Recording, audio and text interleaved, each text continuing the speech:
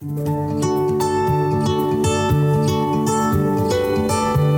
Prairie Pod listeners. I'm Megan Benage, regional ecologist with the Minnesota Department of Natural Resources. And I'm Dr. Marissa Allering, lead scientist with the Nature Conservancy in Minnesota, North Dakota, and South Dakota. I'm Sarah Bosick, wildlife biologist with the U.S. Fish and Wildlife Service based out of the Morris Wetland Management District. And I'm Mike Werland. I'm a wildlife biologist with the Minnesota DNR Non-Game Wildlife Program. We're part of the Minnesota Prairie Conservation Partnership, and we're here to help you discover the prairie. Discover the prairie. Discover the prairie. Discover the prairie.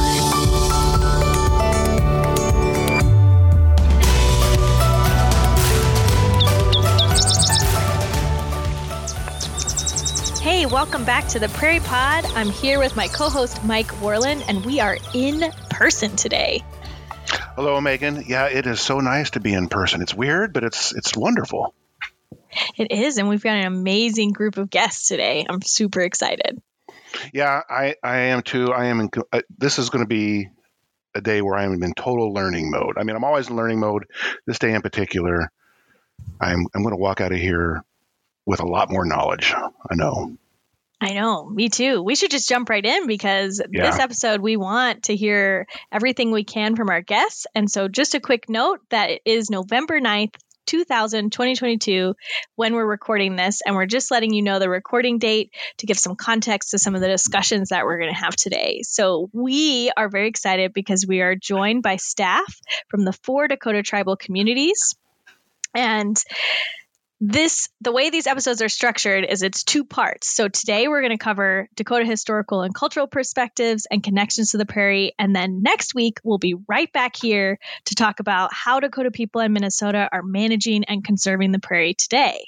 So in both episodes, we're going to feature traditional ecological knowledge, and I could not be more excited and honored to learn from our guests today. Absolutely.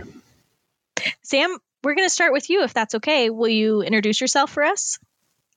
Sure. I'm Samantha Odegaard, the Tribal Historic Preservation Officer for Pajutazizi-Kapi, or Yell Medicine Nation. Hello, my name is Amanda Wold. I'm the Environmental Director for the Pajutazizi-Oyate, the Upper Sioux community here in southwest Minnesota. Hi, my name is Gabe Miller. I'm the Environmental Program Manager for the Prairie Island Indian Community, Tintoita. Bujuanin, Farron Davis Anderson, Indigenous Cause, Mikinak, Wejui, and Dunjaba. Hello, my name is Farron Davis Anderson. I'm the Supervisor of Environmental Sciences for the Shakopee Mdewakanton Sioux community in our Land and Natural Resources Department. Hello, my name is Will Crawford. I work with the Dakota Language and Culture, and I'm here on behalf of the Shakopee Mdewakanton Dakota Oyate. How Shunkopi Machiapi. I'm Michael Kurtz, the cultural interpreter and naturalist for the Shakopee Mdewakanton Sioux community, and I live out on the prairie at Ho-Chokatati. Hello, my name is Cheyenne St. John. I serve as the Tribal Historic Preservation Officer at Chashayapi Otui, Lower Sioux Indian Community in southwest Minnesota. All right. Thanks so much for introducing yourselves.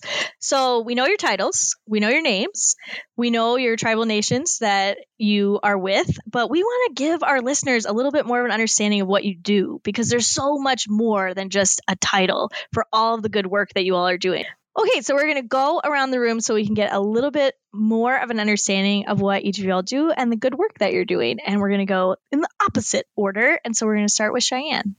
Thanks, Megan.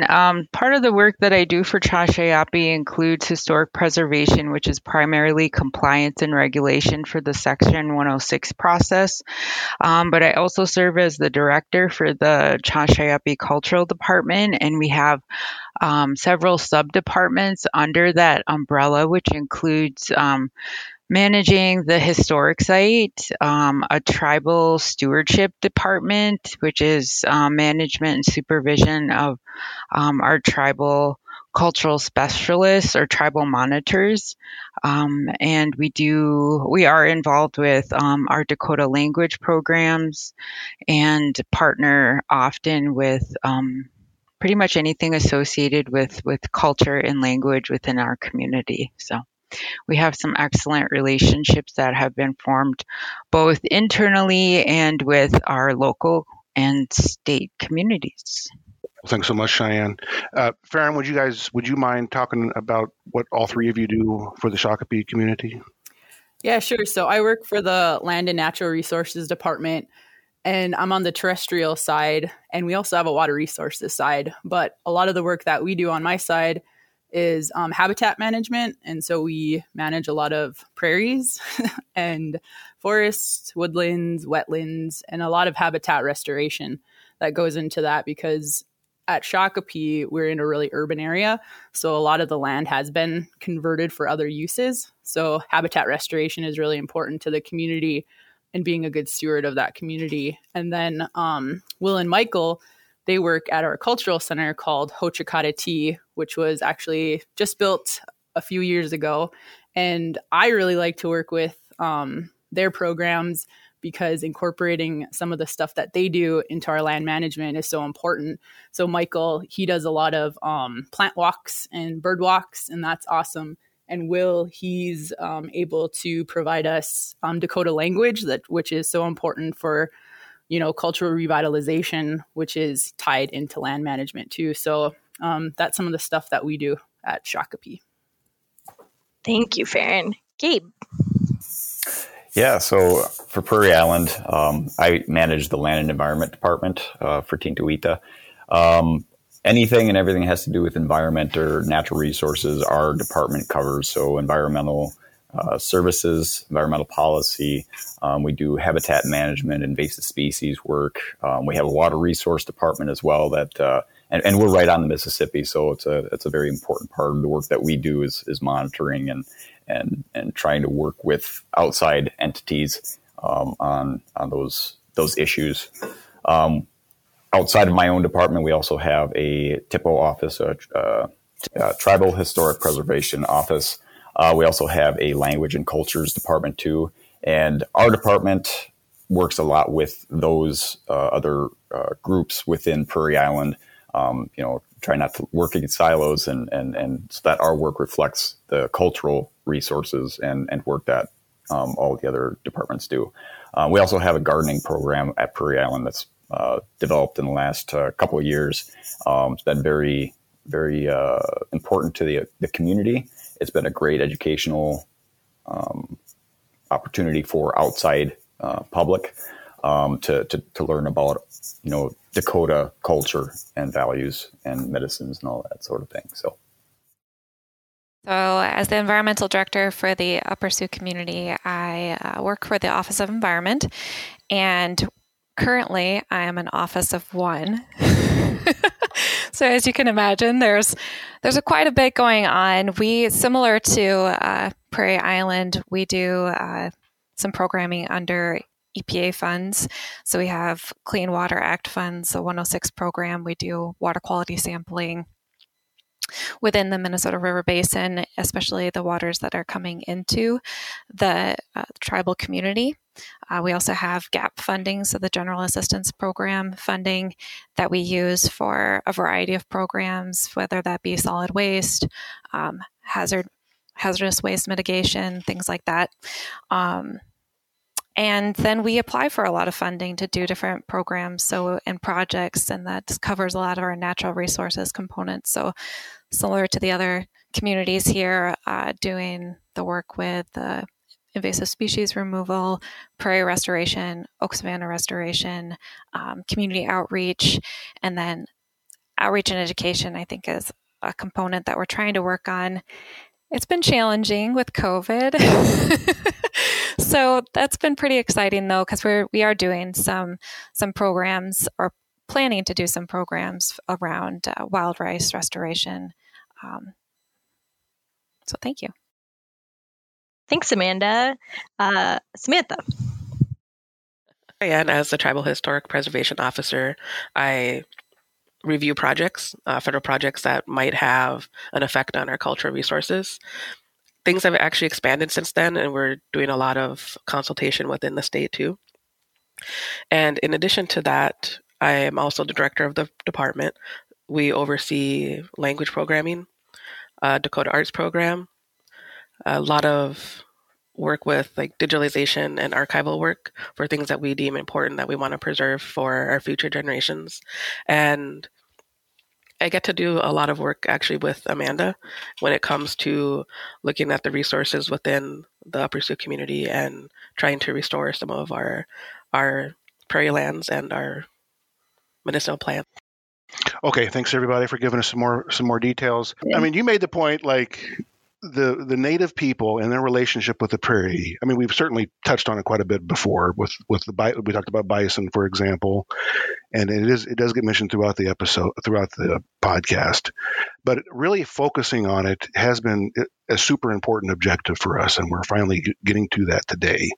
It's almost impossible. I think it is impossible to talk about prairie without talking about that native person connection.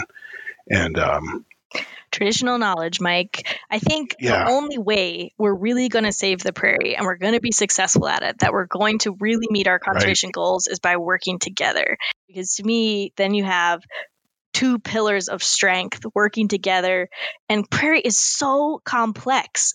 I'm not going to know it all by the time I'm done. No person is going to know everything there is to know about this amazing community, because there's just so many things happening that we don't even understand or know.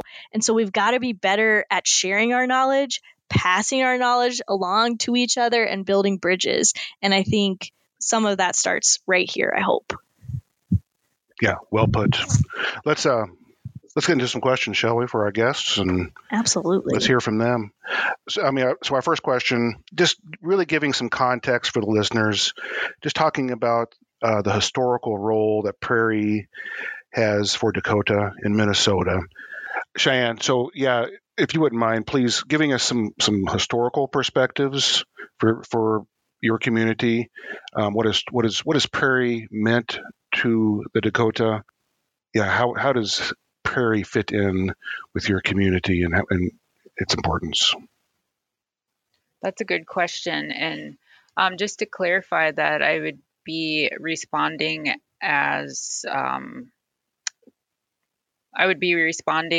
with some of the stories and the information that have been told from the Chashayapi community, not representing, of course, a information or response as collective, for the entire Dakota nation, of course. But I think it starts with understanding that Dakota people were seasonal movers, and their relationship with their independent philosophy and worldview, and how they interacted and responded with the landscape around them. So they had a different understanding and relationship with the natural environment. And so part of that included this respect for balance and a deeper understanding for symbiosis. What affects one thing will affect another. And so each of their practices that were implemented as part of their life ways reflected that. So there wasn't over harvesting, over hunting. And I think you have to start the conversation from that with that focal point in mind. Thanks for that, Cheyenne. I think that's super helpful. Sam, could you expand on that a little bit for us? Yeah, I think Cheyenne was touching on most everything that I wanted to say, but I think the way to look at it is it was really a coexistence and a relationship with the land and the prairie. I think a lot of times there was decades of misinformation or miseducation that made it sound like we weren't utilizing it. It was just vast open space, but that's far from the truth. We would gather our food, our medicines, almost everything that we needed would come from the prairie. And if it wasn't something that we were directly using, it was feeding the bison and elk and other animals that we would also feed off or use for shelter and supplies. And in turn, we helped take care of it. Like Cheyenne said, we'd move, we wouldn't over-harvest in certain areas. We would even use fire to help manage it. And there's also a bit more to it. So it's not just those resources, because everyone tends to just look at it as what monetary things or what resources they can get from it. But with this coexistence, there was also more. We also have some of our cultural and spiritual sites are out in the prairie as well. So what I'm hearing, I think it's important to cover this again.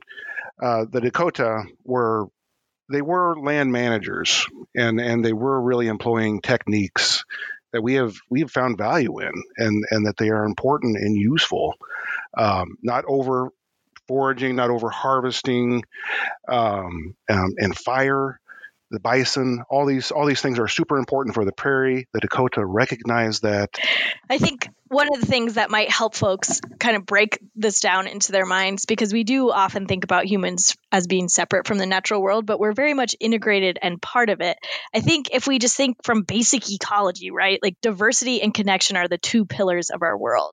Megan, I know we have all these guests and we want to hear more from them, but can you talk more about the complexity of the biomes in the state and their uniqueness? So give us a little more context for this.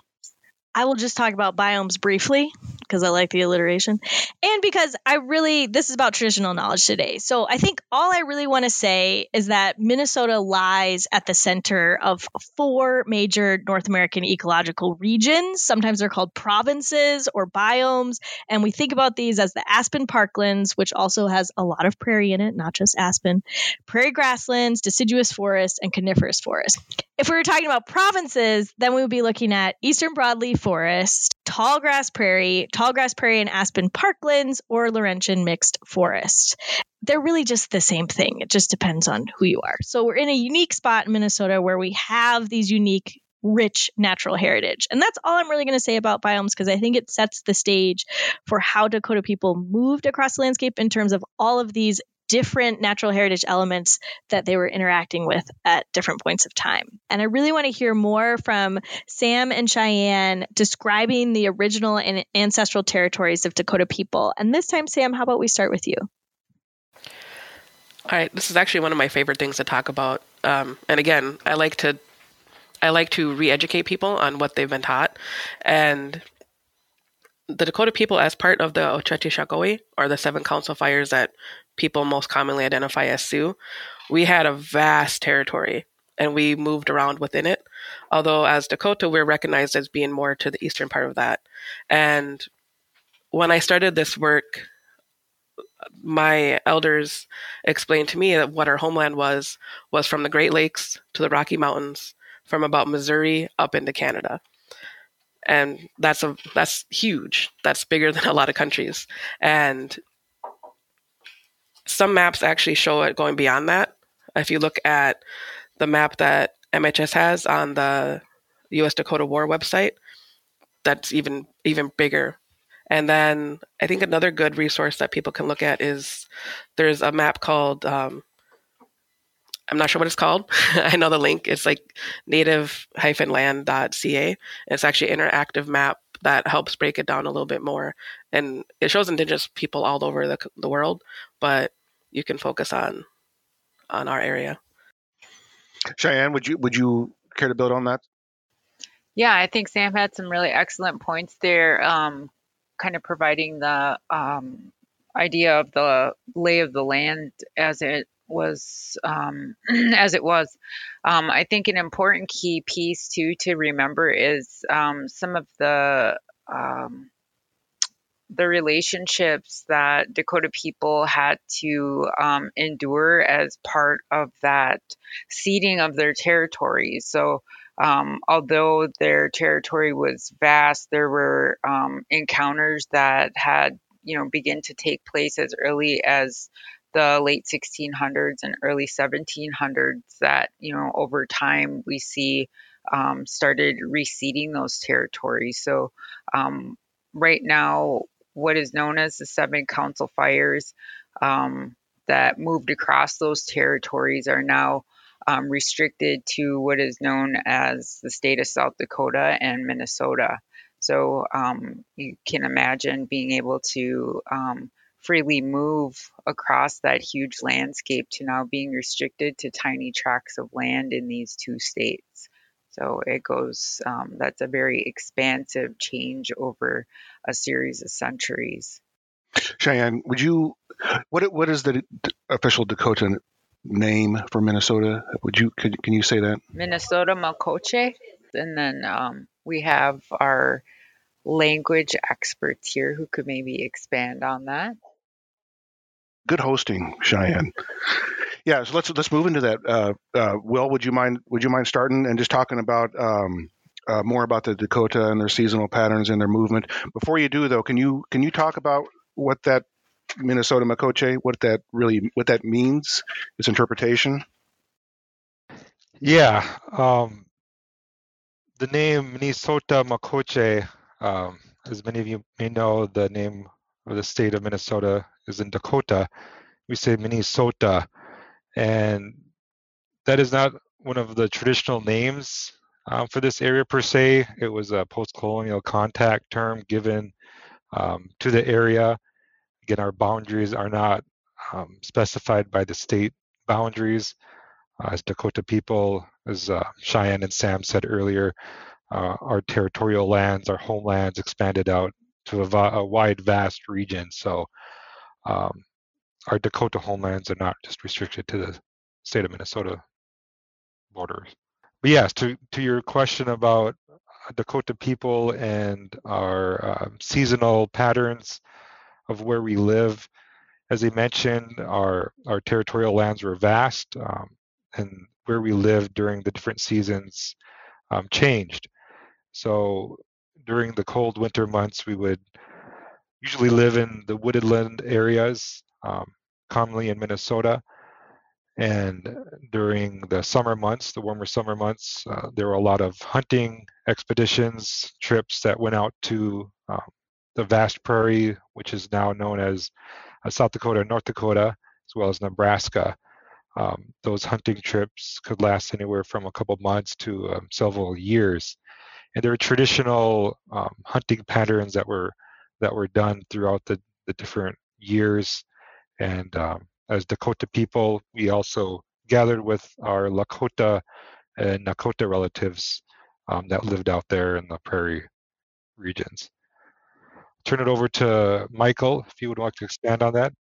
But so before we go to Michael, I just have a follow-up question just to make sure our listeners understand, because I think this gets confusing for some folks. So can you explain a little bit the difference between Dakota, Nakota, and Lakota? I think as Sam mentioned earlier, we call ourselves the Oceti Sakowin, and that is the 7 council fires. We have 7 separate nations under the Oceti Sakowin, and we speak 3 different dialects, those dialects being Dakota, Nakota, and Lakota. And again, 7 council fires speaking 3 different dialects. The largest of those 3 would be the Dakota, as we make up 4 of those 7. The Nakota make up 2 of those 7, and the Lakota are only 1 of those 7. Thank you. That's really helpful. Michael, do you have more that you'd like to add? Yeah, so what Sam, Cheyenne, and Will all shared with those 7 council fires, they all had these seasonal cycles, but depending on where they were, this was like a very wide range. They shared a lot of these resources. They shared a lot of the land. Our values are very important, like respect. You want to respect the lands, and they're not going to overutilize them like we've been talking about before. You are connected to this landscape. You are a relative, whether you are a Tatanka, a bison, the bald eagle, the Dakota. We're all related. We're all made out of the same things. The grass, the prairies, the trees. You're not going to destroy one tree just to do something or utilize the land. Everything is kind of saved for kind of like 7 generations. We have those teachings. We don't want to over-harvest or over-hunt. And a lot of these lands as well, we're utilizing the lands, but you don't own the land. We never look at it as ownership. You don't own all the kind of prairie or the bison. You're just kind of living in coexistence with them. So we may have been, especially down here with our community in Shakopee, we would have been gathering the wild rice maybe one season or harvesting the maple sap, but we're always looking ahead, making sure we're not wasting the resources It's always about protecting and saving it for our future relatives and sharing it, not just among our Dakota people. We were very connected with a lot of the other tribes before. We were all pushed and pitted against each other, which we'll be kind of going into soon as well. I also love the foundation being that everything is related. Everything is your relative. And just, again, to make a connection for folks who are maybe wondering about this a little bit more, this is the foundation of ecology. This is the basics of how our world was built. We are all connected to everything. It's just like we said earlier, that clean air, that clean water. We're integrated into the systems that are around us. You are always in the system that connects us in this world. And so I love that for Dakota people, that philosophy or ideal is relative. We are all related. Yeah, very excellent point, Megan. Sam, if you don't mind, we'll go to you. I'm thinking about how this cultural and historical perspective and how it links up to today. I guess my question boils down to, what is your perspective on how these historical events have shaped the current relationship that Dakota have with the prairie today? So before I get into that, I want to kind of touch back on what Michael said about we don't have the same sense of ownership and we don't own the land. Actually, what I've been taught is that we belong to it, that we might have fought or we might have done things to hold territories or stuff like that, but it wasn't in that same sense that most people recognize it today. And in that sense, when you talk about history, then we start getting into Europeans coming over and the time of treaties and everything. That whole concept was so foreign, and it was part of, I shouldn't say it led to, it was part of what was so wrong about that era and that time frame and treaties themselves. And one of the main things that it did was it separated us from that. So if our whole life is entwined with nature and we're confined to a small space, we're not able to go and gather our food, our medicines, hunt the animals that we use for sustenance, that it shifted our entire way of being. And that was the intent. It disconnected us from a big part of who we are. And so for a long time, it kind of put us like in this survival mode, like we're living off of whatever we could, commodities, like that kind of stuff. But I think now we're trying to get back into that relationship that we used to have. We have more of a chance to do that now than maybe even my mother's generation or my grandmother's generation. And we're having to, but even in that short amount of time, we're having to make a stronger effort to relearn some of that traditional knowledge, as you put it.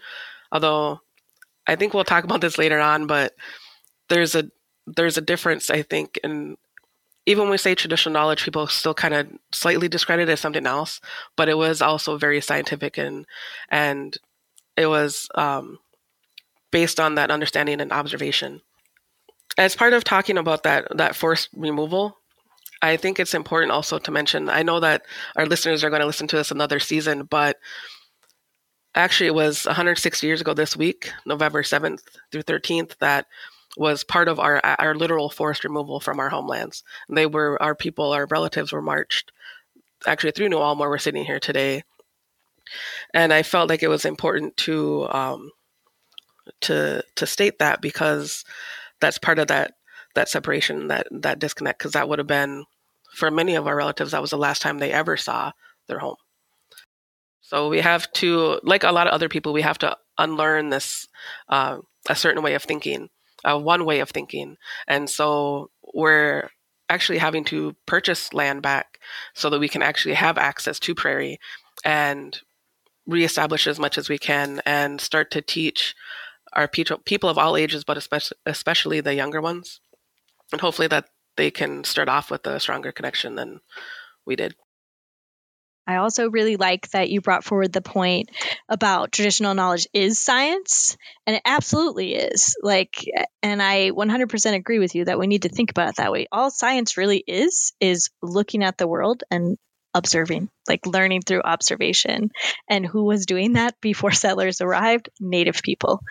And so I think that's a really important point. Michael, do you have anything you'd like to add? Yeah, so before we were removed as well which was about 160 years ago, there was kind of like a trickle-down effect with all of these treaties, even before these treaties are signed with the westward expansion here in the United States. You could see kind of a lot of our animal relatives moving out of the area, a lot of elk in this area, River Valley, even on the prairie. We even had grizzly bears at one point in Minnesota out on the prairie, and they were pushed out. In 1805, we have the first official, unofficial treaty, and that was kind of the start of the encroachment on our land. It was never officially ratified by our United States president. And then when you divide the state up in 1825, you can see over the years, the next couple treaties, especially once you get to 1851, you have 35 million acres are lost by the Dakota. And that is really, the prairies are getting kind of removed from our territory and now in the control of the United States. So now you have these European settlers coming through. They have a completely different worldview, a completely different look on the prairie. And now that's where the shift comes in place. And then 160 years ago, when we were removed, we have no control at all on these prairies here in our traditional homelands. And we, in our Dakota language as well, kind of you look at that, our connection with that prairie, we don't have a word for wilderness. And here, when you have now the Minnesota becomes a state in 1858, and over the next couple of years, you kind of have like the taming of the wilderness, the kind of the removal of not only our Dakota, but the buffalo, and the wilderness is kind of being converted. A lot of our prairies are kind of being destroyed at this time for farmlands at a rate, and it just keeps accelerating and accelerating. And it's unfortunately what happened here, but we, like Samantha was saying, the bringing back of these prairies, buying back land is very important, because that was all prairie land in that kind of southwestern corner of Minnesota, a very large prairie, in fact. We know, too, in what's now the state of Minnesota, we had 18 million acres of prairie at one time, and now we have just 250,000 acres, which is just over 1% left. And so when we think about that, it's very important to reconnect as much prairie as we possibly can. Because remember, those two pillars, right? Diversity and connection are the things that drive our natural world and the health of our natural world. And so every patch of prairie matters when you're talking about having 1% left. And we also know that when we reconstruct prairies, they're not as perfect as they were built the first time, because prairies are so complex. And so to figure out all of those pieces and fit them back together is a worthy and noble effort, but it is incredibly challenging, and we learn every single day. So there's nothing like preserving and protecting a remnant prairie. And I think when we were talking offline here a minute ago, Gabe brought up a really great point that it's not just about having prairie. We also need healthy prairie. And in order for a prairie to be healthy and resilient, it needs to be connected to other prairies. And so you can think of prairie like people, right? We learned this during the pandemic, that when we lose that connection to each other, it really foundationally affects our lives. And the same is true for prairie. It needs to be connected to other prairies to maintain resiliency. Cheyenne, do you want to sum all this up for us? Sure, I can maybe, just from my perspective, what I had heard from Will, Sam, and you, Megan, was in relation to the history. I think it's safe to say that we recognize that there has been like this settler colonialist ideology that's been manifested throughout these eras of time. We see it throughout the onset of contact, through the treaty era. We see it through the policymaking era, how it has served as a catalyst to disconnect Dakota people from their land. And now we see these different efforts to try to reestablish, keeping in mind, though, that there were Dakota bands, villages, individuals that have never lost that connection. And that is why we have traditional ecological knowledge still today, and why we strive so hard to preserve that and perpetuate it. So I just wanted to say that much, just from my perspective, what I was hearing. Thank you. Yeah, Cheyenne, really appreciate you making that point. Yeah, and thanks for summing that up. Will, if you wouldn't mind, this kind of builds on that question from a slightly different perspective. But would you mind talking about how historical and traditional landscape changes, like people have been talking about here, how those affect the worldview and philosophies of the Dakota? Yes, and before I do that, I want to just briefly go over why those changes have happened to us as Dakota people. Michael's mentioned earlier about the different treaties that have happened to us, and Cheyenne just also mentioned about some of the policies that also has been put in place. But after the treaties that happened, the forced removal of our people from what is now known as the state of Minnesota, it was illegal to be a Dakota person in Minnesota at one time. And so we were forced onto reservations, and many of our people were forced into boarding schools, residential schools, which can also be referred to as concentration camps, where it was illegal for us to speak our language, learn about our culture, exchange our knowledge about our culture, and anything that has to do with that at all. And they wanted us to be farmers rather than people that coexist with our environment around us. It was illegal to practice our cultural and spiritual ways until 1978, which was the American Indian Religious Freedom Act. So even before that time, it was kind of up to the Indian agent on those reservations that decided what, if at all, we can practice regarding our Dakota culture.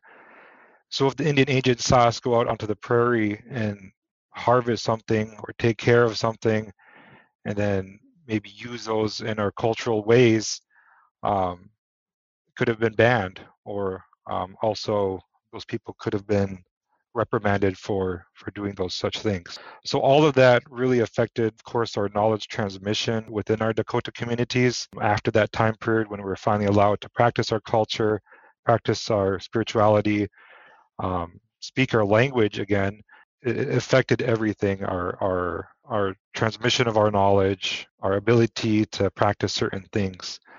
But even today, to this day, we still have limited access or even restricted access to land. We're restricted to going only on to lands within our tribal boundaries. Again, our traditional homelands, we're just restricted to what our boundaries are today. We had a vast access to many of the different prairies and landscapes across our territorial lands. So that has affected us today of what we can do and how we can do it. So yeah, that's just a little bit I wanted to bring up for that point.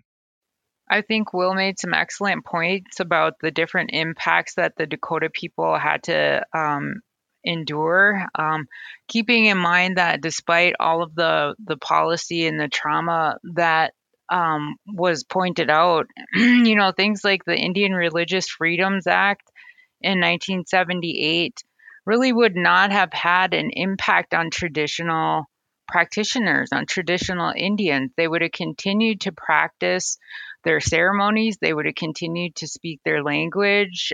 They would have continued to gather their medicines wherever those places were. If they were outside of the boundaries of the reservation, they would have taken that risk to do that. And that's why we have the oral stories that we have today, and we have the ecological knowledge that we have today. The cultural information and stories that we have today is because of those risk takers and those people that fought against assimilation and being acculturated. I think it's important that we specify what that means when they took those risks, is that there were laws on the books that allowed for our people to be killed on site. there's 5 or more of us here. In some places, just for being here, we could have been shot. So when we had people that were still trying to go to those places, or even our relatives that first came back to Minnesota, they literally did it at risk of their life. So, and if it's not their life, even with our traditional practices, they could have easily been committed to an institution. So when we talk about that they did it at risk, like it was at risk for their life or the life of their family. And I just wanted to also add one more point to what I was saying earlier is of how our relationship may have changed with the land or how we live our lives today. I think maybe someone may have mentioned using grocery stores today in our modern way of life. When we were forced onto the reservations and living that life, we were also forced to use rations of food and very limited types of food that were given to us. Food that was never natural in our diets, that we never ate before, and has led to a lot of health issues for our people today. And a quote from one of our elders back home said, during that time, our biggest enemy was the can opener. So living our life with the landscape, with the prairies, eating the food from the land, significantly changed with those rations that we were forced to eat, usually canned food and so things like that. It's important to think about how we are connected to this land. And again, in addition to those life-giving things that the prairie is giving us, the air, the water, the healthy soils, it's also giving us food and medicines, which you have all mentioned today. And so I know that can be something that is abstract for some of our listeners. They may not realize that plants are medicine. They're the original medicines, right? And so again, I think there's a lot to learn here from the land itself and from all of you. We are going to leave you with a teaser here before we jump into our next section of Let's Science. So I mentioned at the beginning, this is a 2-part episode, right? And so our question that we're going to leave you hanging with are, Dakota people are considered the original stewards of the land. And how are they continuing to do that work today? And we're just leaving that as a teaser because that is what our entire next episode is going to focus on. And so stay tuned. You're not going to want to miss part 2 because we're going to be dropping some more amazing traditional knowledge on you. All right, now we're going to move to our next section, Let's Science. And for those of you who haven't listened, this is the part of the podcast where we recommend a book, a blog, or a paper, or any other resource. And it only makes sense that today, because we're talking about so much wonderful indigenous knowledge, and which is really science, that we're going to reference some of those resources so that you can continue the learning. The learning does not stop here. And so we're going to go around through each community and tell us some of your top picks for resources where if people are eager to learn more, they can. And I hope that they do. And let's start with Farron. Yeah, thanks, Megan. So we have a website called Understand Native Minnesota, and the Shakopee Mdewakanton Sioux community has created this campaign to improve the Native American narrative in Minnesota. And so you'll get a more in-depth understanding of the state's tribes, their history, governments, and culture. And so you can find that at understandnativeminnesota.org. And then our Secretary-Treasurer, Rebecca Crooks Stratton, she also has a podcast, which the information is on the website. But the podcast is called Native Minnesota, and she interviews a lot of different people throughout Indian country, and they try to dispel common myths and misconceptions about Native peoples. And you can find that on Apple Podcasts or Spotify. Thank you, Farron. Cheyenne, would you care to add a couple of resources for us? Yes, thank you. One in particular is located right within the boundaries of Shakopee. It's known as the Lower Sioux Agency Historic Site. It's co-managed with the tribe and the Minnesota Historical Society. It's a seasonal site, open May through October on the weekends. We also have another resource that I would recommend. It's a podcast titled The Land. So you can download that through Apple or Spotify.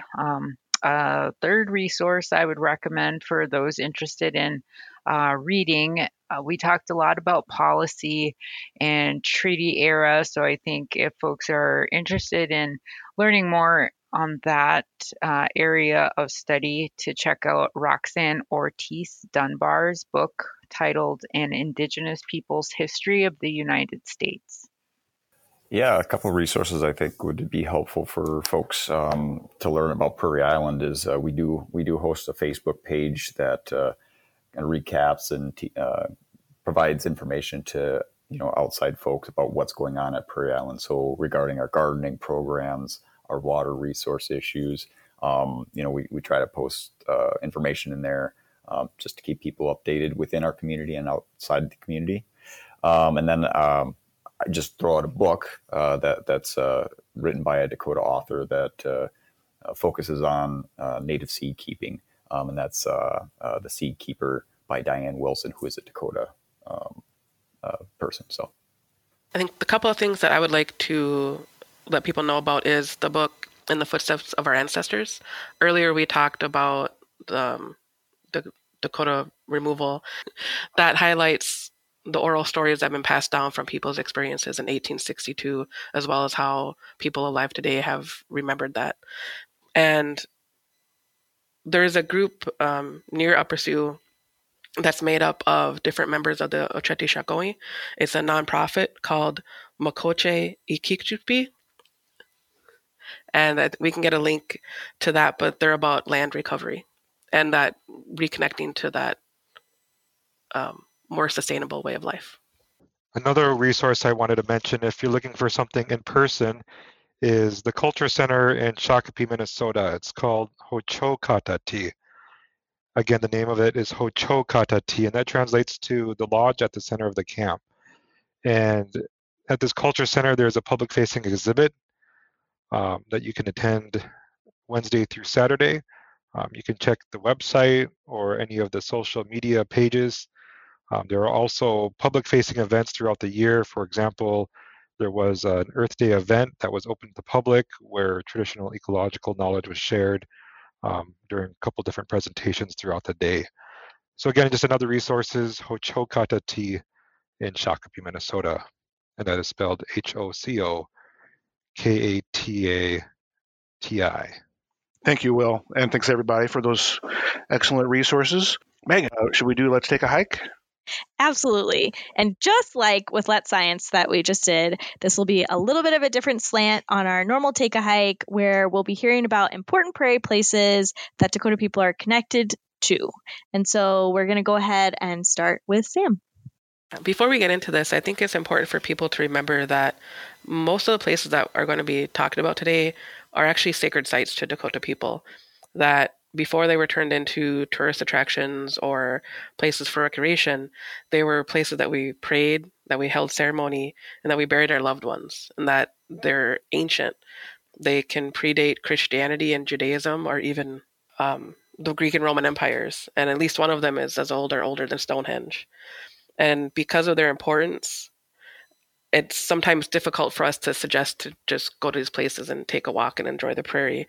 So when you go there, please remember this, that what I said earlier about how we belong to the land, that is because since the beginning of our time, that, as I said, we've prayed here, we buried our dead, we cried for them, and once they were buried, our people returned to the land, we became the land. So just when you're going through these places, just remember what they are. Yeah, that was a great summary by Sam. Some of the sites that I wanted to mention that are local to the area of Chashayapi would be the Pipestone National Park. There is also the Jeffers Petroglyph, which is a Minnesota Historical Society site. I know that they are very active in their prairie management techniques. Over the last several years, they've engaged with the tribe. Yeah, those are the two sites that I would mention. And then, of course, keeping in mind that these are sacred places to Dakota people. And when you enter them, to be mindful of the relationships that we've talked about earlier and to enter with respect. Yeah,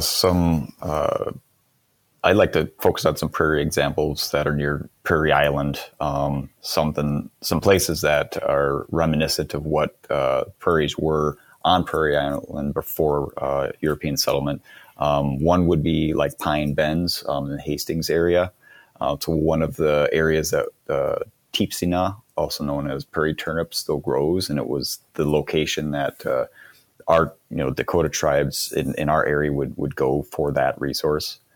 And then there's also Great Cloud Dunes Scientific Natural Area, which is probably as close to what Prairie Island once was that you'd find on the landscape. But these are both scientific natural areas, so high biodiversity and sensitivity. So another one right in between we have between Prairie Island and Shakopee is the county parks, Dakota County Parks. And as you listen to this right now, they actually are reintroducing some bison to Spring Lake Park. So right now they have them over winter. They're going to be in the back of the park, but I think in early spring they'll be kind of more present. You'll get a better view of them. But there's a small herd of bison. They are currently being reintroduced right back on the prairie. So that's like a perfect spot. It's a county park. Anyone can go visit that one. And I highly recommend checking out the bison there. Very cool. This is Amanda Wold from the Upper Sioux community, and as someone who is not originally from Minnesota, there's a few places that I have felt have been really helpful for me to connect with the landscape, and most of these are located in southwest Minnesota. One of the areas that I think of as a very beautiful and unique location is the Morton Outcrops SNA. There's some of the oldest rock exposed in the world, and it's right here in Minnesota. And it used to be the oldest rock that was exposed in the world until Canada and I think Australia beat us out. But still very incredible place to go connect with. Another location that's unique to southwest Minnesota is the Birch Coulee Battlefield. And it's a small area, but there is remnant prairie, and it is an interesting place to visit to learn more about the history of Minnesota and that connection with the people. Thank you for mentioning all of those really amazing places. Anytime we're on the prairie is a good day in my book. And I think it's also super appreciated to have those reminders that many of these are sacred sites. And so that when we're moving within the land, that we should be treating it with respect. I am just so grateful that all of you have been here today. Yeah. So appreciative of your time and your knowledge and everything that you've shared with us. Thank you. I agree. Thank you. This has been excellent context, and I think it really sets us up well for our next episode, which I'm really looking forward to. Absolutely. Thanks for queuing me right up, Mike. So next week, we're going to be right back here with our same set of guests. We're going to be continuing our Dakota Connections with the Prairie episode, and we're going to be talking about present day, what is happening as Dakota people are stewarding the prairie, as they're conserving it, and what can we learn from each other. So as always, you can find all of the links and resources that we mentioned today on our website at mndnr.gov/Prairie Pod. This episode was produced by the Minnesota Department of Natural Resources South Region. We are all working underneath the Minnesota Prairie Conservation Partnership. This podcast was edited by Dan Ryder, and it was engineered by the fabulous Bobby Booz. All right, we'll see you all next week. Doksha. Doksha. Doksha. Thank you.